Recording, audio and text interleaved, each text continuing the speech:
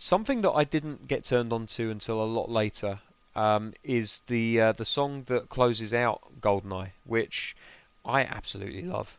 Which one is that? It's called "The Experience of Love," which is this right here,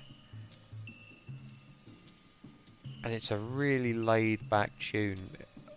I There's just something about this song that I really, really dig. It's not Bond in the slightest. It feels almost like it should be like a Phil Collins song.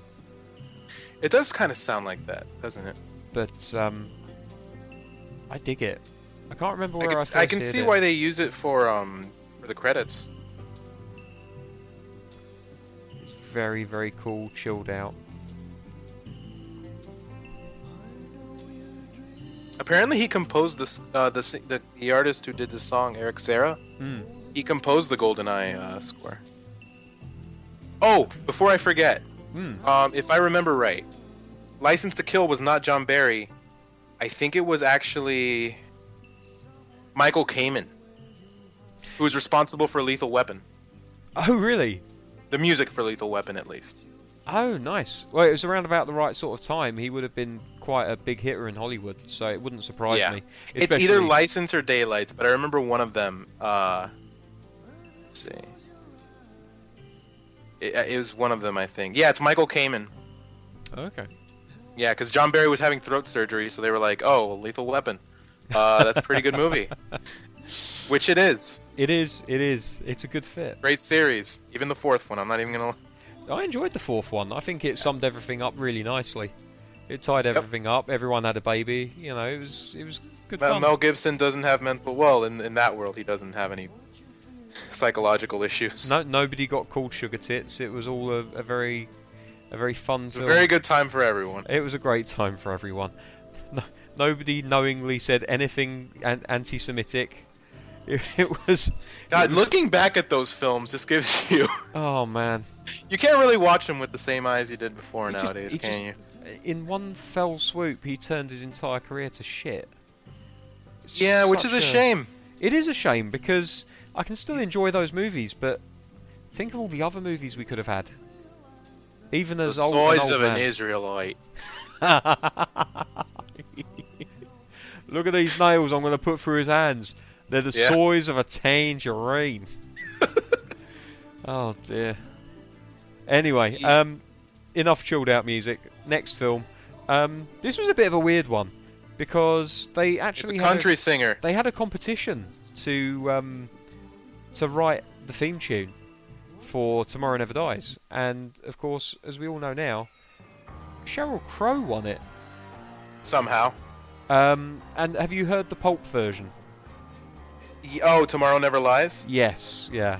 It's good, but it's. I can see why they didn't go with it. And I love Pulp. Mm. Pulp's one of my favorite bands. I think they're one of the greatest bands that ever lived, bar none. I can see why they didn't go with that song though. It's a little too not accessible. No, I mean here's the thing. Watching, It's sexy as hell. yeah, oh yeah, definitely. Yeah, the Um, Pulp song is like that's a credits theme. If any. Tomorrow Never Dies was the first Bond film that I watched in the cinema. And I've watched every single other one in the cinema since, with the exception of Die Another Day, which I heard really bad things about, and I just decided not to bother. We'll talk about that one. Yeah. But when watching this film, I completely bought this as the opening theme. It just fit. Oh, it's a good theme. It's a cool theme. It's There's not- just one problem. which is Sheryl Crow can't really hit high notes. you're absolutely right. And whenever she gets to them, it just sounds like her voice is going to give out. And it kills me because for a while, okay, there was a time when I couldn't really analyze, voices. I couldn't really Yeah. analyze singing, right? Mm. If you ever taken a music appreciation course, it becomes very easy to pick up on like what someone can and can't sing. Yeah. Like you'll hear someone like here's a good example that my professor used. Do you guys know who Paul Potts is? Yes. So, the I think he name's was on familiar. Britain's Got Talent. He did like a lot of opera style Yeah. songs, right? Yeah. And he was self-trained. But if you listen to her singing and you don't have any knowledge about, like, you know, how a voice is supposed to sound, he sounds amazing. Yeah. Right? But if you were to jump from that and to someone like Pavarotti, Yeah. Rest in peace. or like a trained singer, Yeah. right? Yeah. You hear the difference. Oh, Where speaking of which, the voice will stay on the note. Like, whereas someone Yeah. like Paul Potts, he just kind let's of just listen to her trying to hit this. Oh my god. It kills me every time because it's not a bad song. But whenever I hear her voice, it's like, I can't believe they put this out. It's like she kind of turns the note up and then down again. Like, she doesn't No, maintain it. She just goes. She just can't hit it. She just goes up and down. Like, it gives the illusion of her hitting a note. But She loses like all the power in her voice when she hits those high notes. yeah. And it's a shame because when it's like, you know, when it's on the middle, it sounds fine. I think this is a case where, as much as I hate to say it, because I'm not the biggest fan of hers in the world, somebody along the lines of Mariah Carey would probably have knocked probably that one would out have the been a park. lot better doing Yeah. this, you know. Yeah. And Carrie, like, I'm not a big fan of hers either because she can sing, but she has no emotional depth to her voice. She just does vocal gymnastics for the sake of it. Basically. That being said, she would have been better suited to that song. And I'm not going to say Crow didn't have any emotional depth to her voice because she kind of does. It's just clear that she can't do the task that she's supposed to do. This isn't necessarily the right song for her voice, which is strange because you would imagine that she wrote it. So I don't know. It's very strange. But I like the song, and to be honest, like, You know, come to think of it, now I'm realizing Pulp did a theme. Jarvis Crocker probably could have done this one fine, quite or at least possibly. done it in his own style. You know, Yeah. the song from the credits. I kind of just want to get to that because I hate hearing Sheryl Crow try to hit these notes. The song from the credits, which was Surrender. Surrender. Here we go. By Katie Lang. The song that we should have had. Yeah, that we were about to have, if I remember right. Oh, this is it. This is that bassy kind of theme. Yeah, it's got the horn. The difference is I that love she the has a singing very as well. husky voice. Yeah, but I don't mind that at all. No, but I'm that's- saying like that's the only thing that separates this from like a bassy song is that Katie Lang's voice is very husky. You know what There's this a big reminds me- difference. This reminds me of Louis Armstrong, strangely. I could see that. I mean, it's not as gravelly, of course. No, but no. I would say like it has the appeal of Nancy Sinatra's voice, but the difference is Katie Lang can sing. Oh, KD Lang is fucking amazing. Yes, Everybody's one of Canada's favourite- finest exports to music. Everybody's favourite Canadian lesbian. Yes. Mainly because As far as we know. I can't think of any other Canadian lesbians, to be honest with you. Oh man, listen to that chorus. How do they have her sing the ending credits and have Sheryl Crow sing the opening, God and no one knows. said, I "Hey, don't. Cheryl's really not hitting these notes." Because here's the thing, like, you listen to KD Lang here. She never overextends herself. No. Like, she is blasting it out, but it never Well, feels no, but she like... has that lower voice, you know. But she's got the capacity to...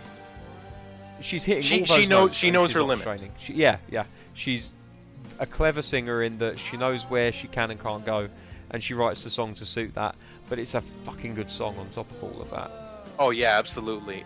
When I first heard this on the credits, I was like, oh, that's a really good song. Years later down the line, when I got into Bond even more, I look back at this and I keep thinking to myself, this really should have been the theme. Yeah. I definitely agree.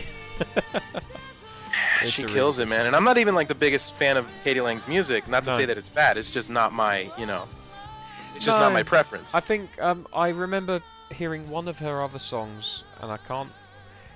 Off the top of my head, I can't She's even tell you primarily what like a country style singer, it is. She is more that way, yeah. much what like was the name Sheryl of that? Crow. But the difference is she's a singer. She Yeah. has that vocal presence that Sheryl Crow doesn't. Sheryl Crow, her voice in the intro sounds like she's constantly just gonna die off. She does sound very croaky, Sheryl Crow, in Yeah. general. A little bored. Maybe a little bit bored. But Moving on. As much as I like Surrender, we're coming up to about an hour and a half, if not already past. we're almost done. We're nearly there. We're getting there. But next up, this is a band I never thought would do a Bond theme.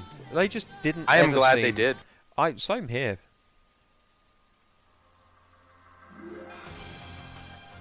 Because this does not sound like Garbage in the slightest until Shirley starts belting it out. Oh, I love Garbage. The band. Yes. Yeah. And also the household waste. Yes. I mean, they. I'm really glad that they were picked. Yeah. But I didn't think they would ever do a Bond theme. In retrospect, I do want to say that they're pretty big here. I don't know how big they were in the UK. They were big up to and including the time that they did this song, but then they kind of went away for a bit. They're still remembered really fondly here as one of those it's like a 90s sort of grunge band. Yeah.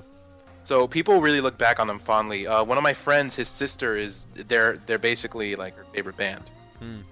So they still have a lot of like nostalgia, and I think they still make music. I think they did a song.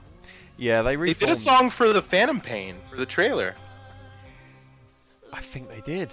Yeah. Yeah. Not Your Kind of People. That's the song they did, which I guess means Kojima is a big fan. I don't blame him. This is yet another case of song really good. Movie, it has ups and downs.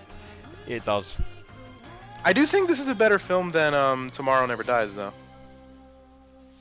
I would agree. I think the good thing about The World Is Not Enough is that, I mean, first of all, you've got no idea where the title comes from until you suddenly realise that it's the family motto of the Bond family.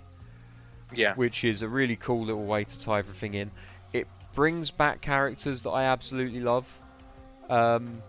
Namely Robbie Coltrane's character, who has the best throwaway line in Bond history. I don't care what anyone says. Which line? I am looking for my cousin Yuri. He's what was it? It's something about being the driver of a submarine. He bursts into the room while Bond is being tortured, and he said, "I am looking for my cousin." I remember the scene. Yeah.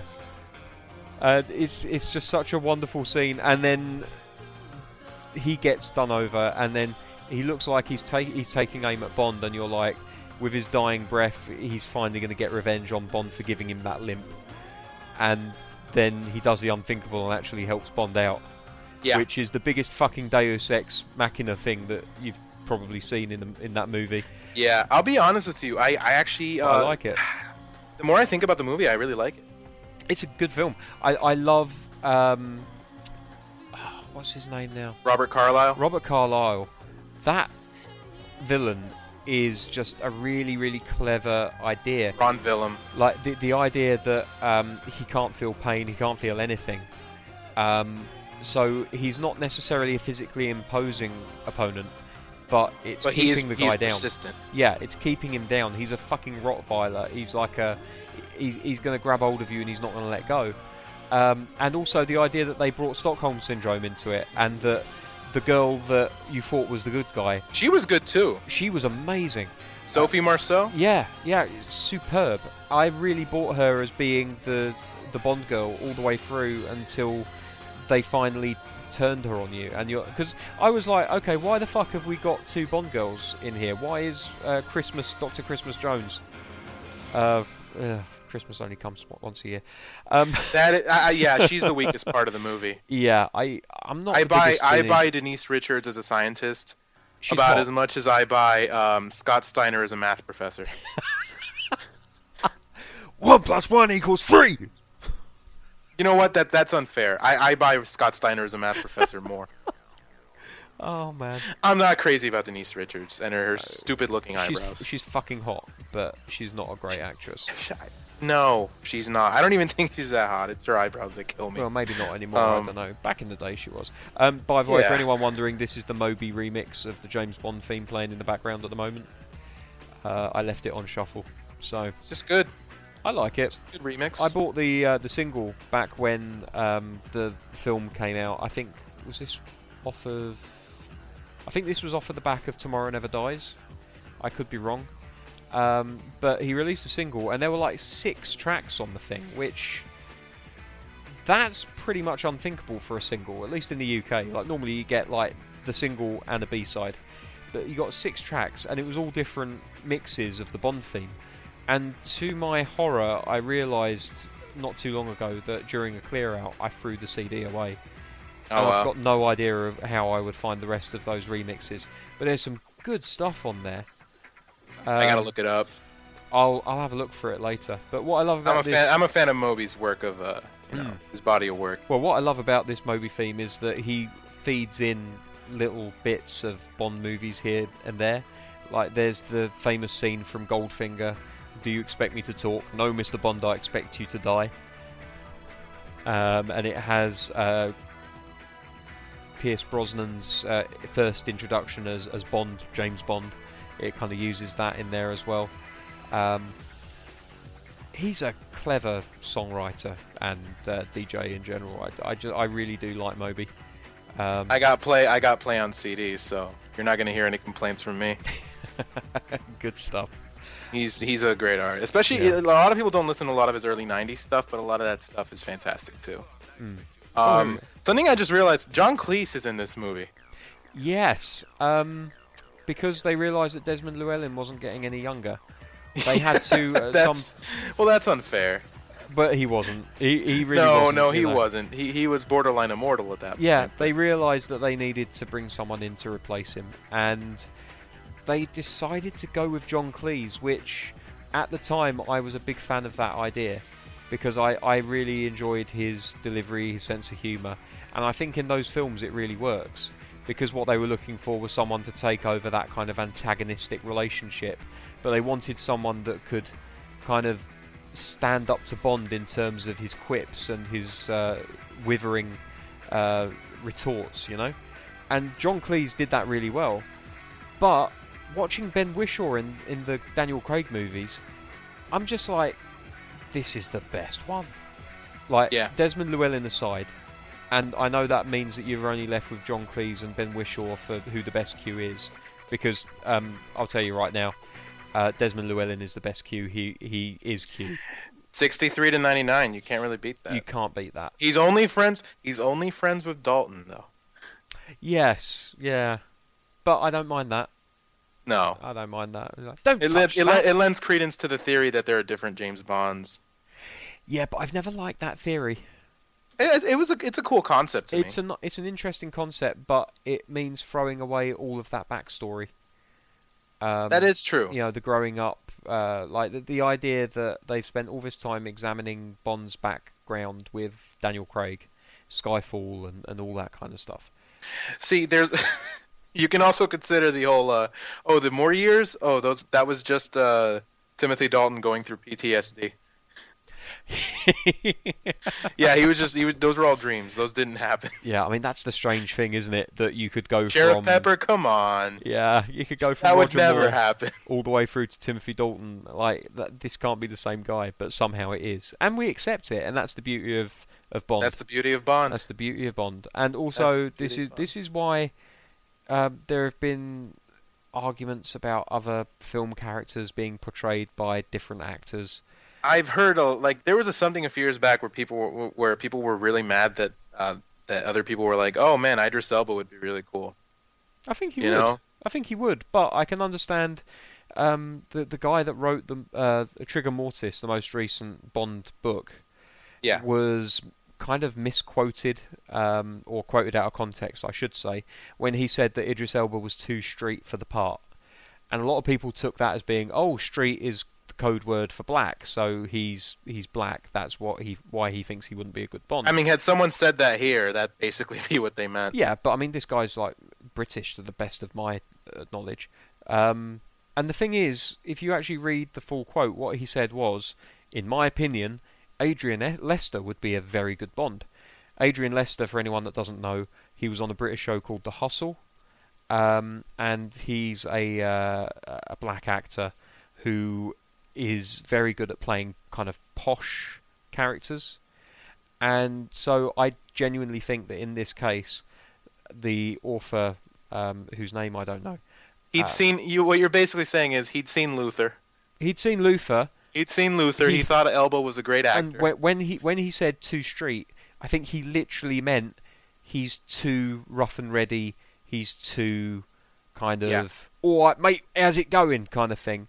Whereas Adrian Lester was very kind of like, oh, how'd you do, kind of thing. And he feels like Adrian Lester would be a better fit for Bond. He didn't mean street in terms of he's the wrong race.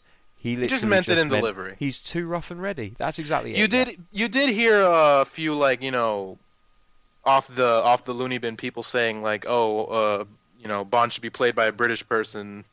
I don't give a shit as long as implying accent. Like, oh, white, you know. And that's fucking. Because I know that was a thing that people like. Yeah. No, I don't give a shit. I mean, and in fairness to the Bond purists, because there are some out there that will say no, Bond should be played by a white guy because that's what he was in the books. In fairness to them, but I mean, there were enough people angry that an Australian played Bond. Exactly, yeah. But you know, not in fairness to all of them, because I'm sure there's a bunch of racists mixed in there. A lot of the Bond purists were pissed off when Daniel Craig was cast because he's blonde. Yeah. Now that shows you how pernickety some Bond fans can be about the actor that plays the character. You know what my mentality is? Yeah. As long as you look cool in a suit and you can pull off the character, I think, I want to see it. That's exactly it. As far as I'm concerned, the only requisite for being a James Bond is, and the feminists will hate this, but you've got to be male.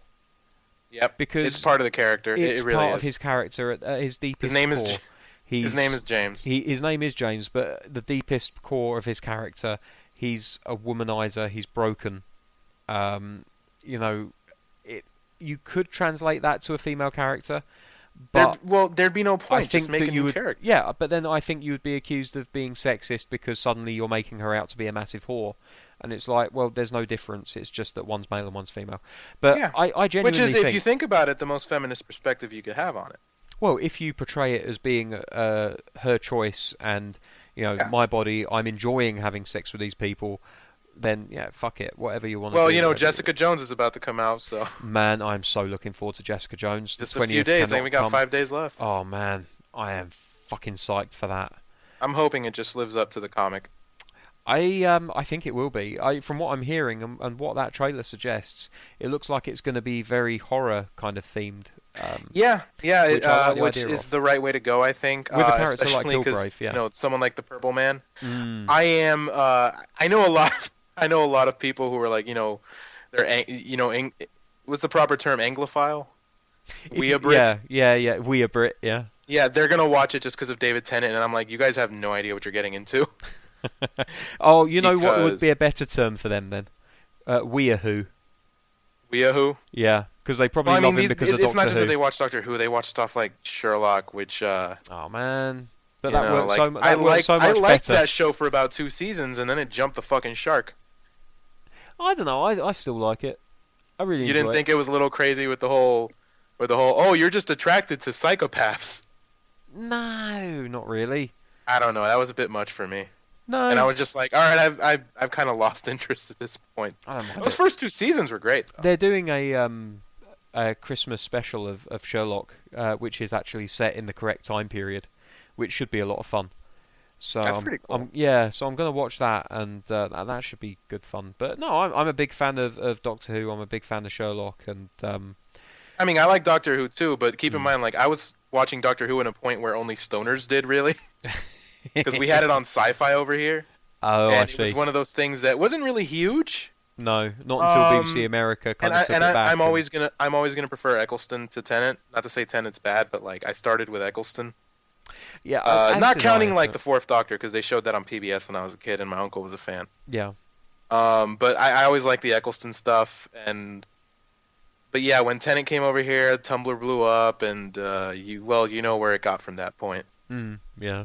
And then it's like, oh, Doctor Who is the best British show and stuff, and I'm like, all right. I'm not sure. I mean, it's pretty good, but British show. I'm not I sure. About I that. really like Life on Mars. Is the last thing I really enjoyed. That did very well. And around the Luther. world. I'm a big fan of Luther.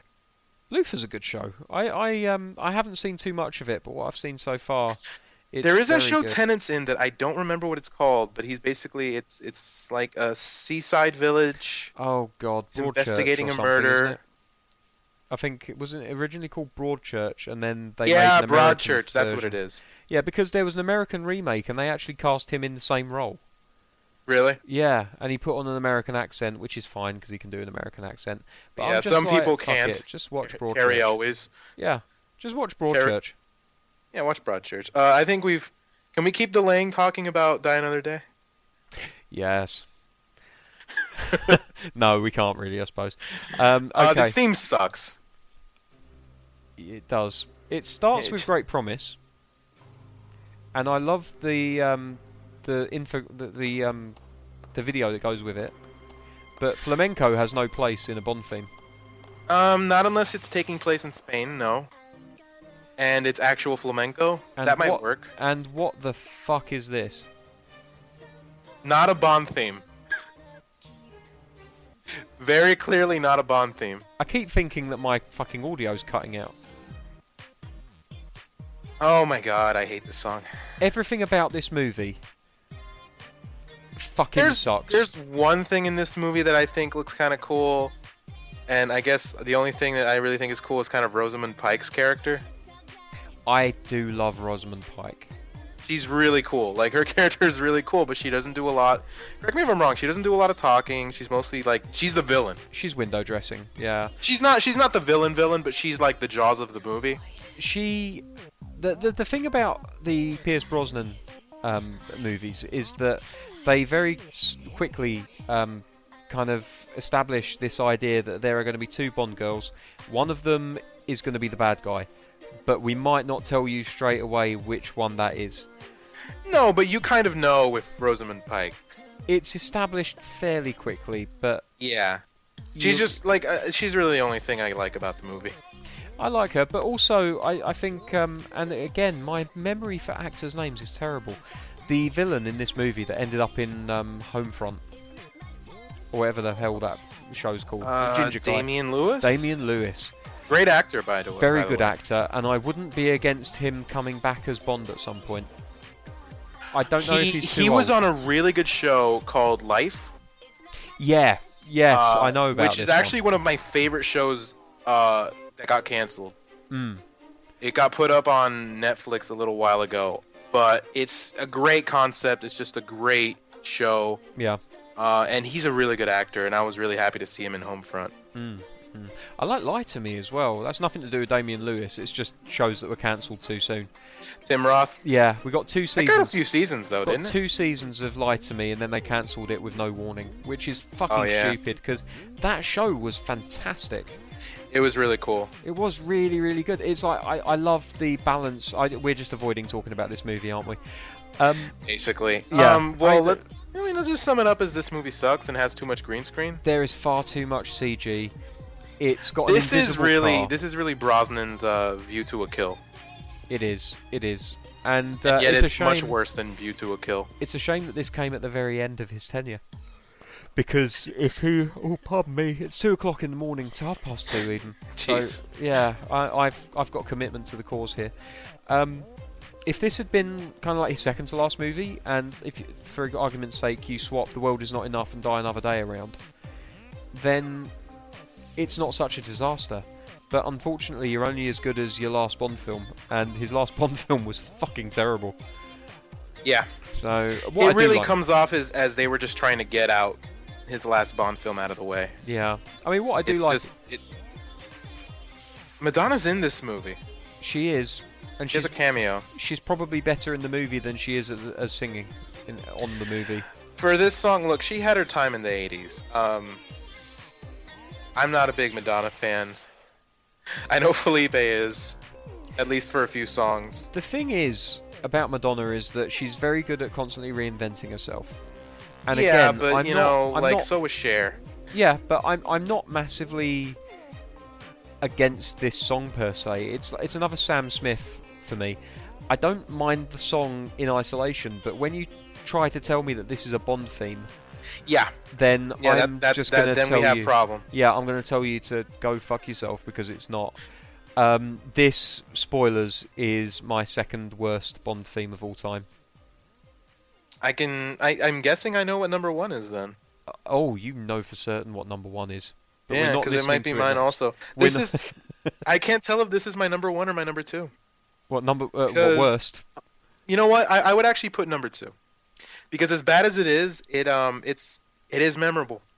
It's got strings in I'm it. never the gonna way through. forget this song. No, that's true. It has percussion. Yeah. It has elements of tension in it. Like, it's just that it doesn't work as a Bond song. And it does contain the title of the film in it, which I know is not a massive thing, considering that the next two songs that we're going to listen to, neither of them are titled after the movie, but they are fantastic songs nonetheless. Yes. So, So let's next kick we get off. another American artist. Fucking American- amazing. Singer-songwriter from the legendary grunge group Soundgarden, Chris Cornell. Chris Cornell, surprisingly putting in one of the best Bond themes I've ever heard. Favourite Bond theme, with the exception of the James Bond theme. I think this is my favourite Bond theme of all time. This is really good. This would have been really good for a Dalton film, you know? It would have been. And the that's great why thing, it's perfect for a Craig film. Yeah, the great thing about this song is those opening credits are fucking fantastic with those cards. Oh, the animation? Yeah, all animated cards. It's got Okay, like... so you remember we did the episode a while back on music videos? Yeah. I was thinking of just picking this and saying, Oh, fuck it, I it's a wish you music had. video. I wish you had. I would have backed you to the fucking hilt on that. Yeah. Oh, man. I mean, we're getting it out of the way now, but this is one of the best Bond openings, one of the best intros. I love the way they play with the like suit of cards Yeah, like the and how spade. and how it syncs up perfectly with the lyrics. Yeah, the spade turns into a bullet from a gun, and like they use them as Club like blows up and it just strings away. yeah, they use them as throwing knives and man. The diamonds are throwing knives and you see the blood come out. Yeah, it's just so imaginative, and the way that he walks towards the camera and he goes from being an animated silhouette, and then you see kind of like a ray of light just across his eye, and you see those piercing blue eyes. And Yeah. I'm confirmed 100% heterosexual, but I tell you what, Daniel Craig is a handsome man. at times like that, I question myself. Yeah, Like, yeah. that guy That's got a handsome man. he's got a stare that could. Jesus You know, I Christ. found it. Now that you're saying that, I find it funny because one of the big things in the movie, you know, usually with a Bond movie, you promote like, oh, here's the Bond girl in bikini or whatever, right? For this Yeah. movie, it was all like, oh, here's Daniel Craig in this speedo Yeah, coming out of the ocean. It was coming like out of the Ursula ocean, and Andress. I'm like, this. Yeah, I guess this is where we're going. Yeah, it was like, right, we had Halle Berry do the Ursula Andress thing in the last movie. We're gonna have Didn't go too well. we're gonna have Daniel Craig do it in this one, and it Yep. blew up. Everybody loved it. Not to say that the Bond girl in this one wasn't good, because I think Eva Green, is that her name? Oh, right, okay. Now we're getting into territory where I just won't shut up. Eva Green, however you pronounce her name. Vesper Lind. She is probably, if she's not my favourite Bond girl, I don't know who is. She might be my favorite too. I'm in love with that woman, and not just because she's an amazing looking woman, but the character that she plays in this movie is so nuanced and just so perfectly acted and written, and everything about that character is absolutely spot on. And you can't blame Bond for falling in love with her and being cut up when she dies. And they go Lazenby with it. Yeah, and he's still conflicted about her. And it's in the book, you know, Vesper Lynd, it's a big part of Casino Royale, the novel. She's the as well. first Bond girl, basically. She is the reason why he's broken. And it's kind of annoying that we had to wait 21 movies to find out why he was so broken. Unless But you I'm glad factor that they in did the it. whole On Her Majesty's. I suppose you could. Because for a long time, that's really all people had to go on if they didn't read the books. Yeah, and if you make the argument that the films are not made in chronological order of occurrence, you can argue that On Her Majesty's Secret Service might have been one of his first missions, and that's why he's such a broken mess of a man. It would also explain why he looks so young compared to Connery. True. But now that we have Casino Royale, we don't have to worry about that. No, because it's still a great film. So, and also if anybody hasn't seen Her Majesties, I would say go watch it. Absolutely. What I like about the Daniel Craig movies is, just to go on a slight aside, is that having now seen Spectre and knowing kind of like these 4 movies, it all links together and it's one long story. And that's something that we haven't seen in Bond before, is one actor taking the character from beginning to end over having a multiple long movies. form story. Yeah, like a massive character arc. It's so annoying that we haven't had that before, because it seems so obvious now, looking back on these movies, that this is what you can do. I think only the Dalton films did it, really. Because License to Kill does have a few references to Daylights. Or is it the other way around? Daylights has references to View to a Kill. No, Kill came out afterwards. Did it? I thought Living Daylights came out after. No, Daylights was the first Dalton film, and then License to Kill was. License to Kill. Sorry, I thought you said View to a Kill. I don't know why. No. License has references to Daylights in it. Yeah. If I remember right. So I think the Dalton films were the only ones to do that whole chronological order thing. Well, or at least they were attempting something like that. Daylights has got, obviously, the Felix Leiter relationship is explored. Yeah, and then Felix comes back. Yeah. In License, we know what happens there. Yeah. So there's something chronological there. Craig is the only other Bond, I think, to do that. I think there's suspicions of it in GoldenEye into Tomorrow Never Dies, because of the fact that you think GoldenEye, that is kind of him trying to win M over, and then you get to Tomorrow Never Dies, and it's kind of like he's on his mission in Russia or wherever it was at some arms market. Was that Tomorrow Never Dies or The World Is Not Enough? Tomorrow Never Dies was the Rupert Murdoch one. The Rupert Murdoch guy, but at the very beginning, like the opening sequence before the titles, I think it's Tomorrow Never Dies. We'll go with that anyway. Judi Dench is not really fond of Brosnan in any of those films. But here's the thing. Except World Is Not Enough, actually. Very true. Very true. But that is true. There's something to look into that with the whole chronological like growth of M. Yeah, like the relationship between GoldenEye, Tomorrow Never Dies, The World Is Not Enough. There's a massive amount of foring that takes place between those 3 movies. To the point, you really got to dig for it, though. Well, not necessarily, because she thinks that he's a dinosaur in GoldenEye. She says as much. You're an anachronism. You're a relic of a bygone age. And then he's like, I'm not Connery. Yeah, and then in Tomorrow Never Dies, if I'm thinking of the right movie, you've got I can't remember his name, but he's playing a British naval like general or something, or admiral even, and he's in the command center with M, and Bond is saying, I'm going for the jet, and this admiral is like, what's he doing? Blah blah blah blah blah. Get him back here. And M just like very calmly turns around and says, he's doing his job. And it's like, it's not really obvious. It's very subtle, but you get the feeling that she's starting to defend Bond now, because she feels protective towards him. Like, you get the feeling that in GoldenEye she wouldn't have given a shit. But in the next couple of films, she defends him where she wouldn't have done in GoldenEye at all. And it's because if she doesn't like him, she respects him, certainly, because she's seen what he's able to do and what he has already done. And maybe there's a little bit of a chronology kind of flowing through there, but it's never been as obvious as it has been with the Daniel Craig movies, especially with characters carrying over. Like, I think Mr. White might be in all 4 movies, which is just like, he's not even a main character. He's just like a throwaway villain from the first movie that keeps cropping up somehow. Yeah.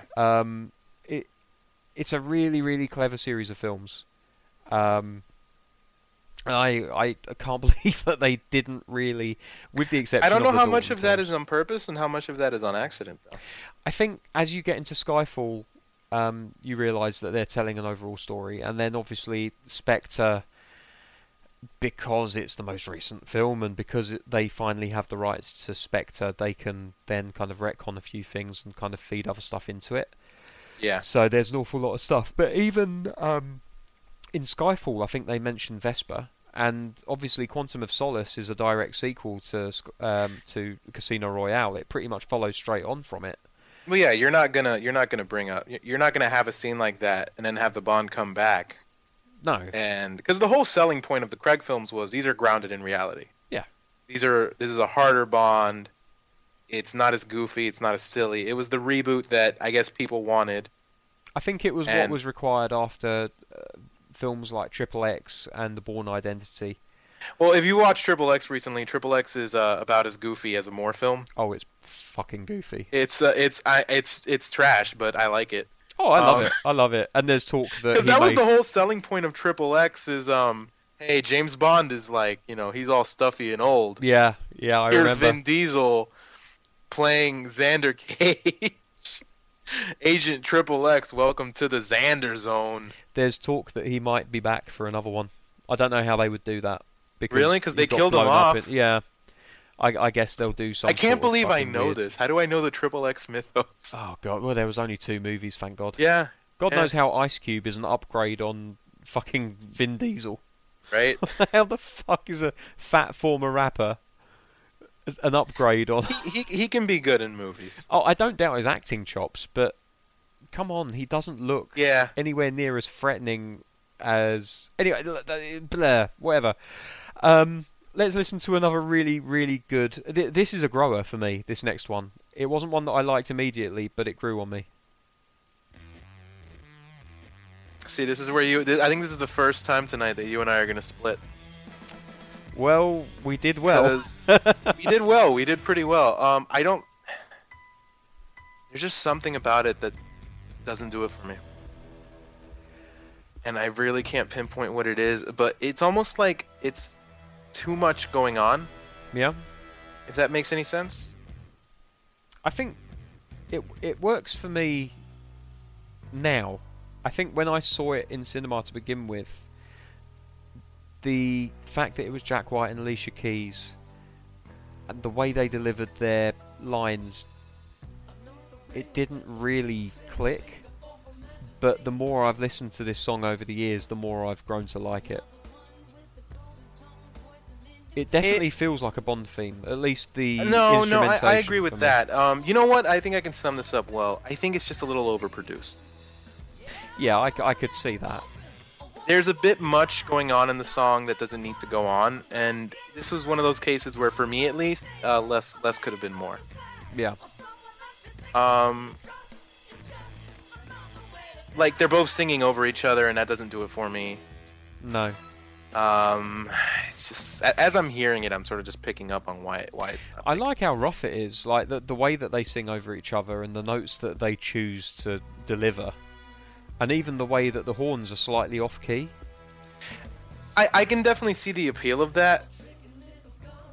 But I feel like I don't think it's a bad song, mind you. I feel like it almost... because, I mean, remembering the way that Quantum of Solace carried, it had an element of License to Kill about it in that he was kind of grounded. But he decided to say, fuck it, I'm doing it anyway. Which is something he did in Casino Royale as well. Yeah, I mean, this movie is a lot weaker. It's definitely the weakest. Of those. It's the weakest of the Craig movies, without a doubt. It's not very memorable. And for a long time, I felt the same way about the song. I feel very sorry for the actress that played Strawberry Fields. Because I really like her. In this one? Yeah, she was the one that got the GoldenEye treatment. No, not GoldenEye. The Goldfinger treatment, except with crude oil. Strawberry Fields. She picks him up at the airport. Gemma Arterton. Gemma Arterton, yeah. I love Gemma Arterton. She was fantastic in St. Trinian's. In what? St. Trinian's. It was they did a couple of them in the last few years. It's a reboot of a British film series about a bunch of schoolgirls who are it's a comedy series. Yeah, they're a bunch of like miscreants, like she was Gretel in Hansel and Gretel. Yes, she was. Yeah, over here I think that's the most popular thing she's been in. I can't believe they thought that they could pass off her and Jeremy Renner as being brother and sister. It was a little. Well, she turned on a. They both had American accents. There's a 20-year age gap. He could pass as young. She passes as 19. He passes as mid-30s.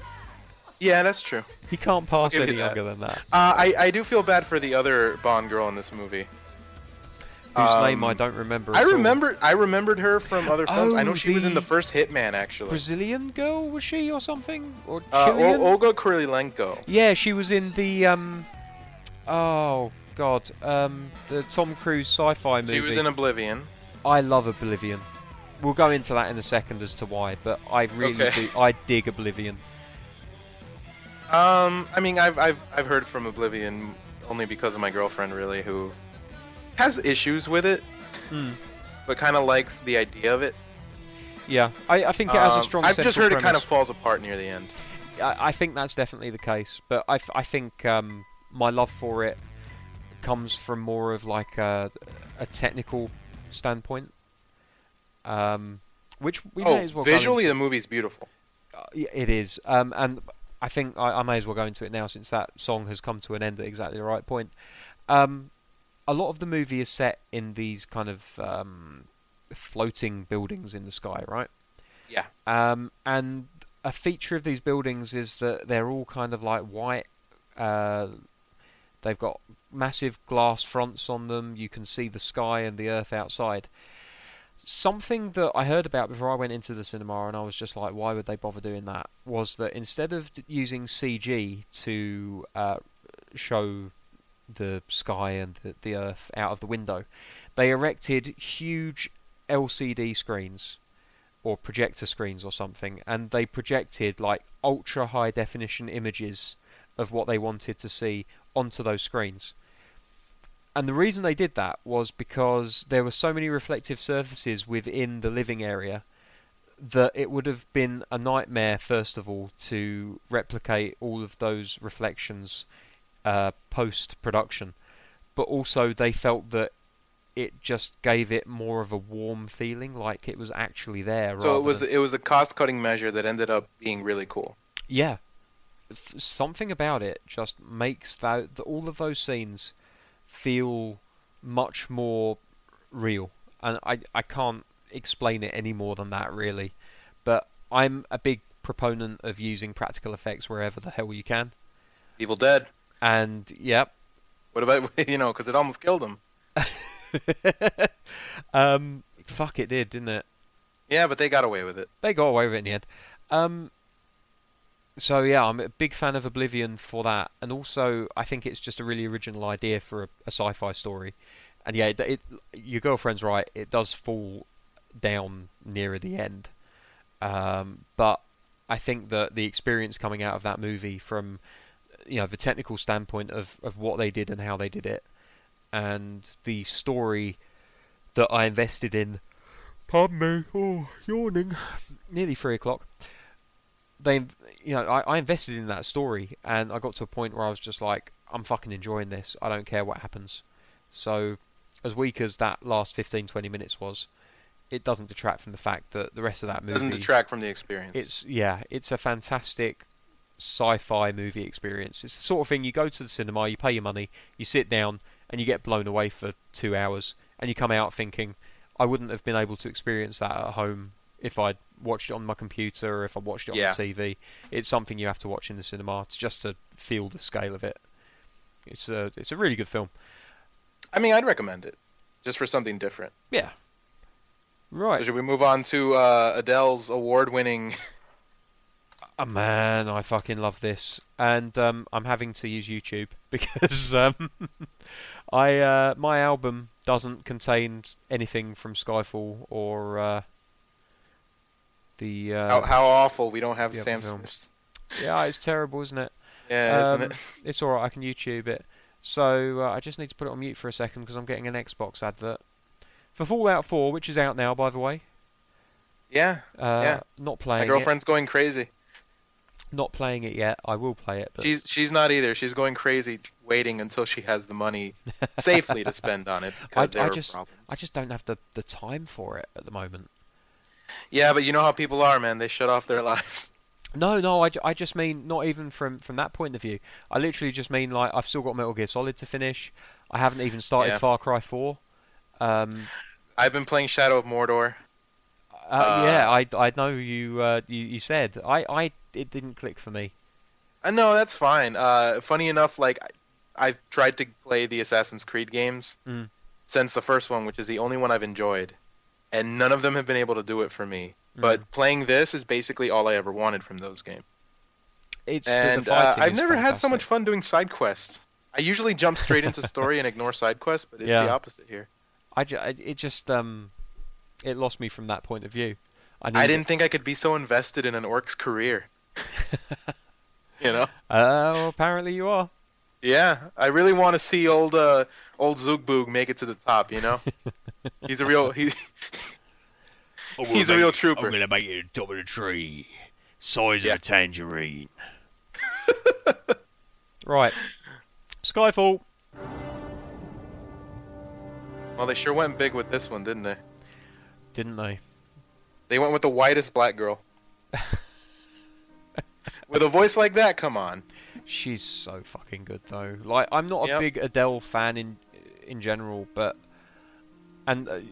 spoilers, because I'm watching this on YouTube. I'm watching the opening titles that go with it. There's a few little neat things in the openings that I think are really clever. Like when it goes over M's title credits, it's hovering over a gravestone. Mm-hmm. Did you notice that? I didn't. You can see if you can catch that there, because it's really neat. Oh, man, that song's so good. But here's the thing, right? I criticise Sam Smith, and rightly so, for not doing... Oh, here come the... Just a second. Albert Finney. Judi Dench's M as you go straight through the... Yeah. Grave. Oh, man. It's little things like that, man. Yeah, you don't pick up on it to begin with, do you? Oh, there's those fucking eyes again. Clever. There's those fucking eyes. Good God. Take me now, Daniel. Oh, my word. Yeah, like, it's not a Bond theme, this. You don't think so? No, it's not. But, with these opening themes, somehow it is. It feels like a Bond theme to me. It's really difficult to describe, but I think the thing that kind of allows it to be a Bond theme is the fact that those strings are running through the back constantly. I think, strings, you know what, I think this does all the things that a Bond theme does right. Because this starts off at a slow level. It builds, definitely. Starts off very, very relaxed, very... compressed, and then it just builds up and builds up and builds up and builds up. And Adele can definitely build up, as we know from her vocal talents. And like, she's not going full Shirley Bassey with it, but she's a different kind of vocalist. Yeah. But it's got the right tone for the movie. It definitely suits the movie. Some of the better Bond themes have they just suit the movie. License to Kill. Yeah. It just fits that movie so well. I would say The World Is Not Enough also. The Spy Who Loved Me, Nobody Does It Better. This is just one of those themes that it may not be a send-up of the Bond themes, but it fits the film perfectly. It definitely it fits these opening titles. No doubt about it. Yeah. And it has and it doesn't hurt that it's a damn good song. Oh, it's a fantastic song. Like, I'd never take that away from it. It really is. It's so unfortunate that the follow-up to this is... And actually, yeah, now you say it, like, the build-up, there it is. It's like, now suddenly it's got everything. It's got the strings, it's epic. It's got the tension. Yeah. It's epic. Oh, here she goes. Yeah, she's going full Tom Jones with that one. Oh, and there's those eyes again. fucking hell. Might as well just bring me to climax right now. Yeah. I mean, she's going near Tom Jones. No one quite gets to that level. Nobody goes near Tom. No, can't beat that Thunderball note. No, certainly not. Almost killed the man. I'm searching now for... I hate that I'm doing this, and this is going to end up on my search history. Right? Just pause your search history. The writings on the wall. Okay. I mean, the good news is you're going to have no trouble sleeping after this one.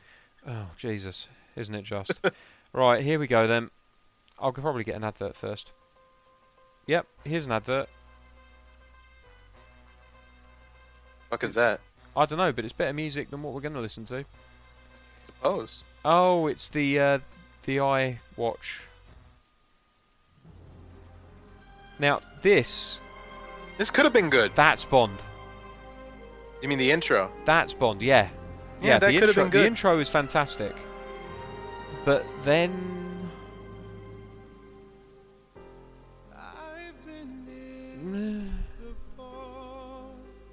I was forgiving to a point.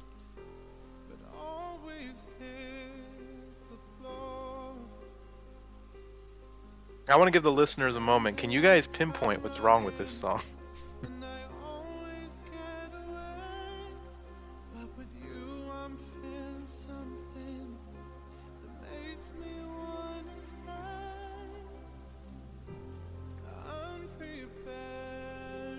Have you figured it out?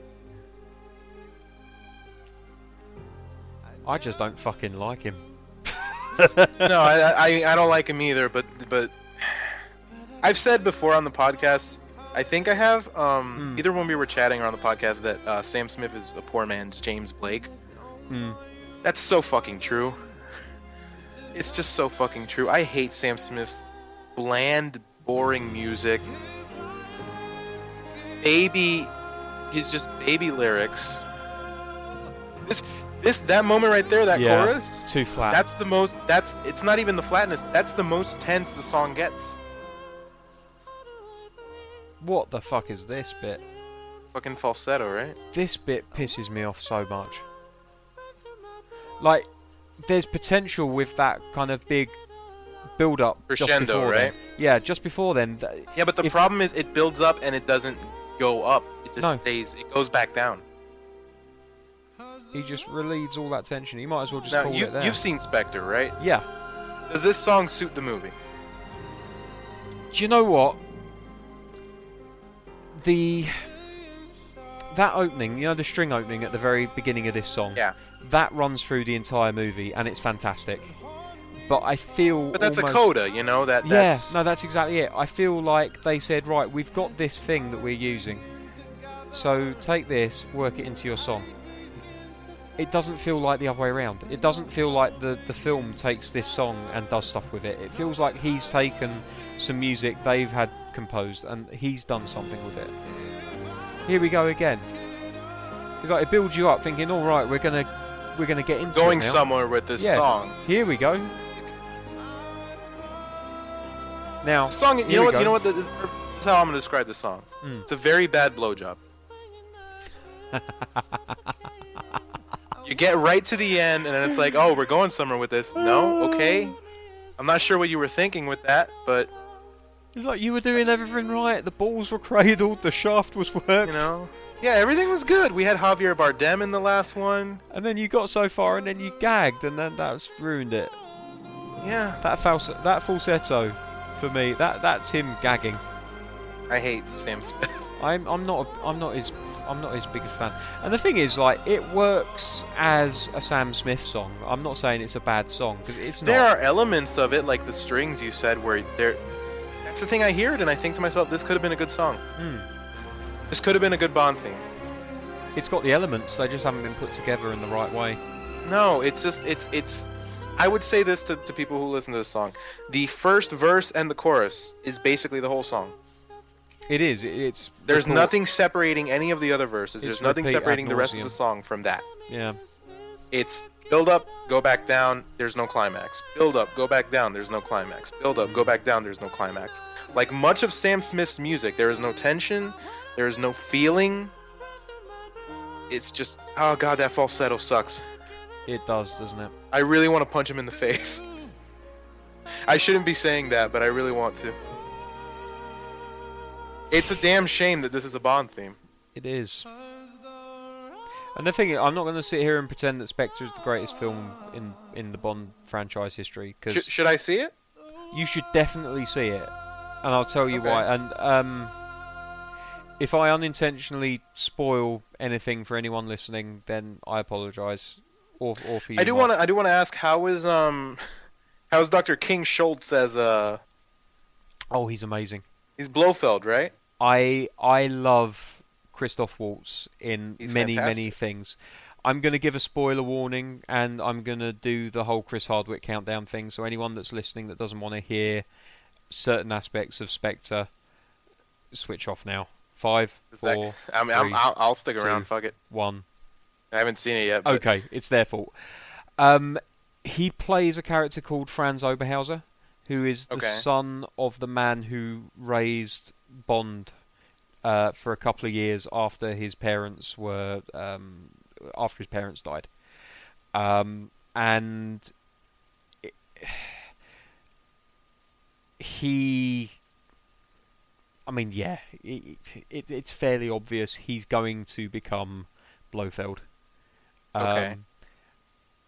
But the real great thing about this movie, and this is the thing, it's like if you've seen all of the other Daniel Craig movies, then this is a fantastic companion piece for them. But as a standalone movie, I wouldn't say it's great. It's very good, but it's not great. It's it's a movie for the fans. It is, yeah. It ties everything up, and it brings Spectre back into the fold, so That's that they cool as can hell. expand on that afterwards. And Would you say that that Waltz like sort of does he surpass Bardem or he's about on the same level? Because Bardem, like I'm Spanish, he's one of our best exports. I think Bardem is better, but I think that's because he's playing a different kind of bad guy. Waltz's character is very much a manipulator and someone that pulls strings, but never Behind the gets scenes. but never gets his hands dirty. Bardem's character, So in that sense, he's a bit more like his character in Inglourious Bastards. very much so, yeah. Okay. Bardem's character, as you know, former agent, able to handle himself, gets involved in everything that he does. He knows what he's doing. He's a threat. Like, there's no way that you can't consider Silver to be a threat, because he is. And that's just because that's his background. But it's a very, very good movie. I really enjoyed it. It's a little bit long, and it kind of feels like it's missing something. Like, there's no big kind of... There's no big send off. Not really. Yeah, it's a strange one. But I think you will, as a Bond fan, you will appreciate it. I will bet good money that you will notice a lot of the little things that they've put in there for the big Bond fans. Little references. Little references to movies before Craig's time, references to the Craig movies as well.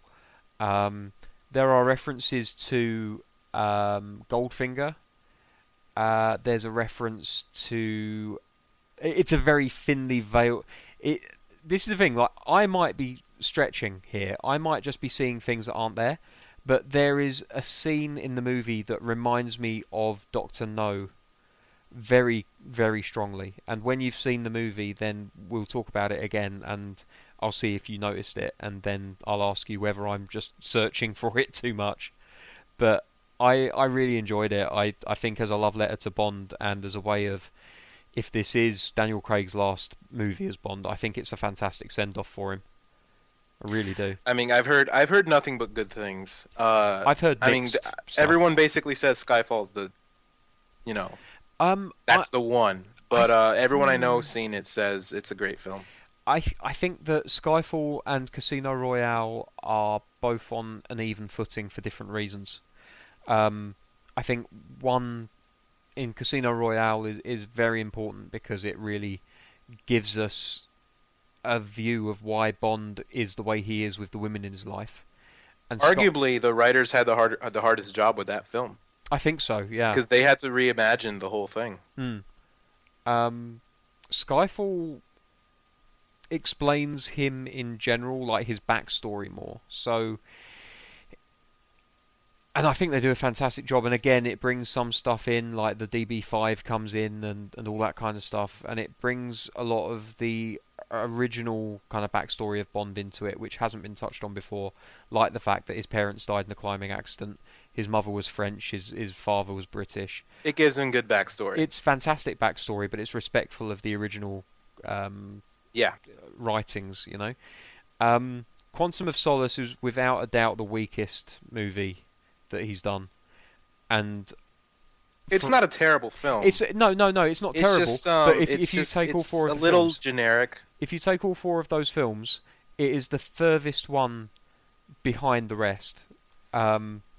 It's basically like saying, right, okay, you've got to rank these fruits in terms of what's nicest, and all four fruits you really enjoy eating, but one of them is... One of them's not quite as good as the other. One of them's a kiwi fruit, and they're a fucking pain in the arse. You're not a fan of kiwis, huh? No, I like kiwi fruit, but they're a pain to eat because you got to cut it in half, you got to get a spoon, you know what I mean? And like the other three are like banana, orange, and apple, and you know you're like, well, they're great fruits that I can eat straight away. You don't have to do any prep time or any prep work or anything.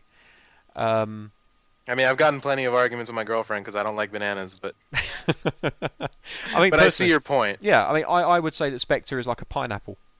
It takes that's fantastic. Takes ages to prepare, but when it's ready, my God, is it good to eat? Dude, I'm Caribbean. That's the best fruit as far as I'm concerned. Boom. Yeah, but that's the thing. Like, I think as a Bond fan, I think you'll really enjoy it. All right, I hope you will. Anyway, I think we've covered just about everything. We have. We've covered the best. We've covered the worst. We've covered everything in between. So, what's the worst? We can agree on Sam? Sam Smith. Yeah, I gotta go with Sam Smith. Yeah. It's just it doesn't go anywhere. And as bad as Madonna's is, it's certainly memorable. Yeah. Sam Smith's song is not bad. It's just not a Bond theme for me. I'll be honest. Up until I heard Sam Smith's theme for a long time, I thought All Time High was the worst one because it's just elevator music, but it has a certain charm to it. Yeah, it's not. The thing about All Time High is that it's very different. It definitely fits the film, and it works really well with the intro. It fits the film. It works with the intro. It feels like a Bond theme when you're watching the film. Yeah, if you consider that it's a late Moore film. Yeah. So, then yeah, I guess it kind of works. You know, it's his kind of speed. Die Another Day is just like...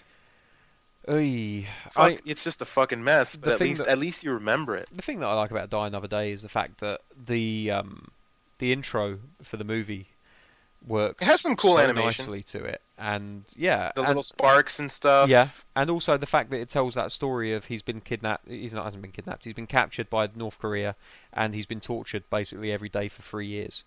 And the whole kind of scorpion motif, which has no place in a Korean dungeon, but there we go. I really enjoy that intro, so I can't put Madonna's effort underneath Sam Smith. I just can't. It was up until this year. Madonna was my least favourite of all time, but now Sam Smith. Good job, Sam Smith. You managed to out Madonna. Well done, Sam, for making me like Madonna for something. And that's really hard for you guys because you had to deal with her when she was married to Guy Ritchie. I mean, we didn't mind her while she was over here. She made some good stuff. No, it's the Simpsons joke. Oh, fair enough. We'll let you back. We'll let you go back if you take Madonna with you. And as for best, obviously, I've said the theme from Can't beat Doctor No. There's the Bond theme. I think the Bond theme itself, but if I'm gonna pick, let's say that we can't have the Bond theme because it's cheating. It's the Bond theme. It's the Bond cheating. theme, so it's taken out of the equation. What's your favourite? Jesus, it's really close. But honestly,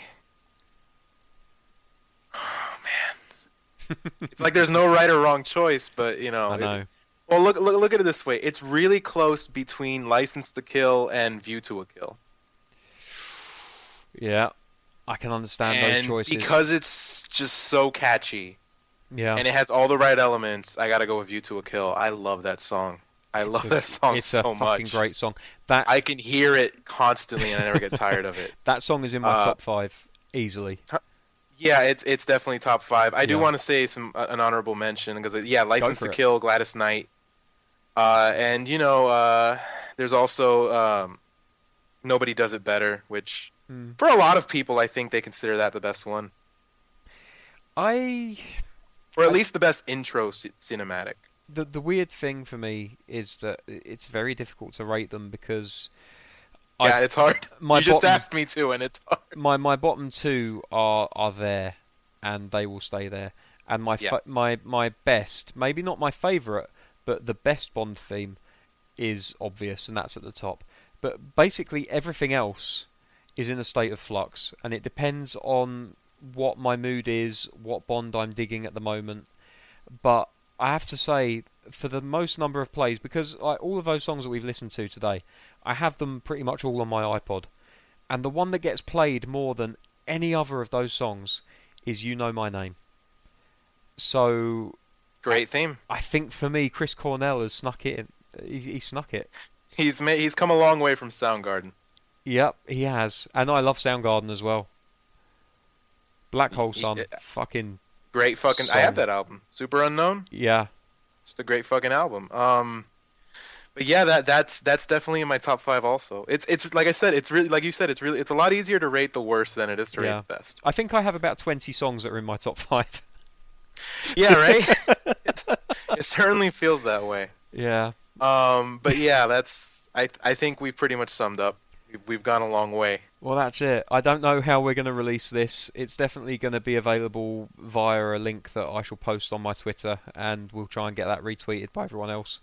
Well, hopefully nobody did it better. Oh, I'm sure someone has, bastards. But we will definitely get this up on archive.org because that's the only way I know how to post stuff that hasn't got an iTunes feed. And you never know, it might find its way onto the Generation Animation feed as an extra or something. We don't know. We'll wait and see. But I guess that's it. So until next time. Who should play us off? Should it be Louis? I think. Do you know what? That's a fucking brilliant idea. I think Louis should play us off. Think, we got all the time in the world. And after 2 hours and 40 minutes, we've got enough time for another 3. We did it for England, Dave. For England, James. No, for me.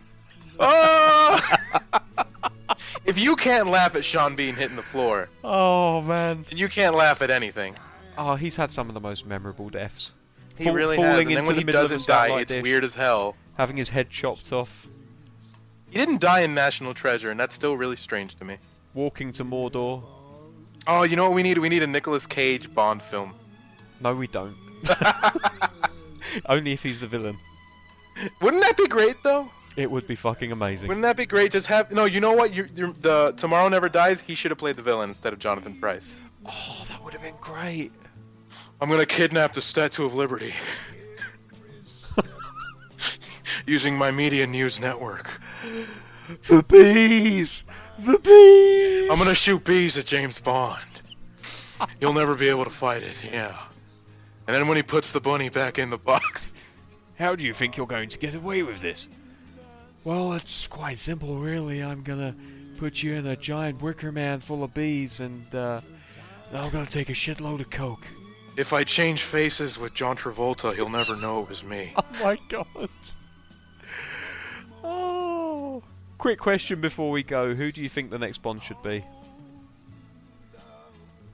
I really don't know, man.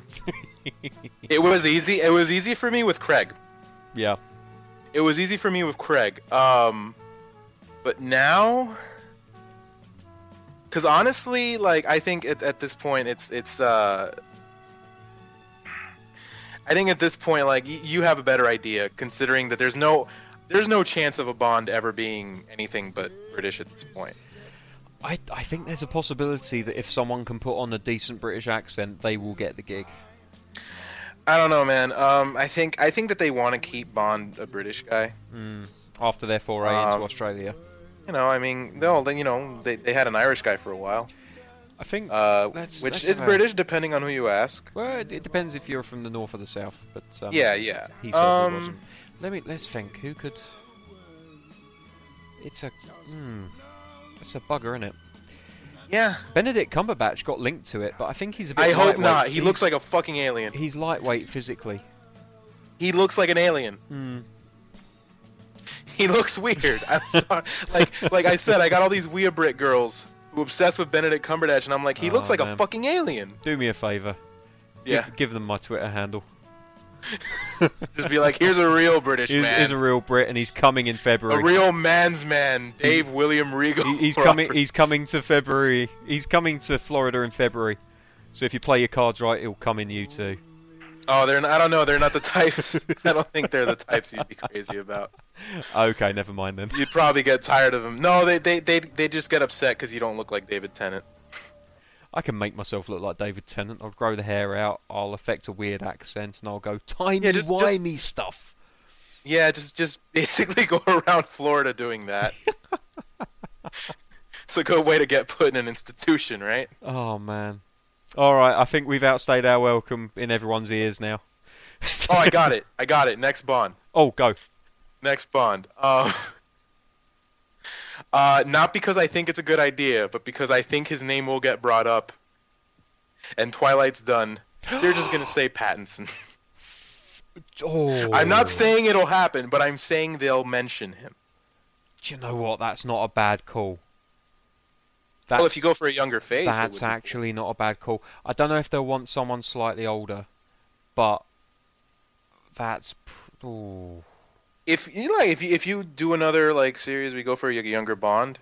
And I think other people might say Andrew Garfield, but no, he looks like a rooster. Something just popped into my head. I don't know if he wants to get involved in another franchise movie, but Fassbender. He would make a great Bond. Mm-hmm.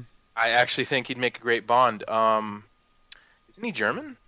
I don't know, and I don't care.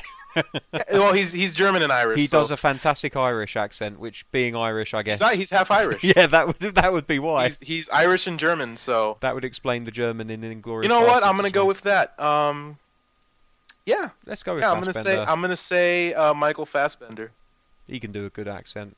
And if he's busy, then, I don't know, Brian Blessed. I call Hugh Jackman to get the size of a tangerine. Right? Oh, my God. Well, he's done with Wolverine, although he'd be a bit old by now. I don't know. He's too busy playing Metabots. Good night, everybody. Oh, good night.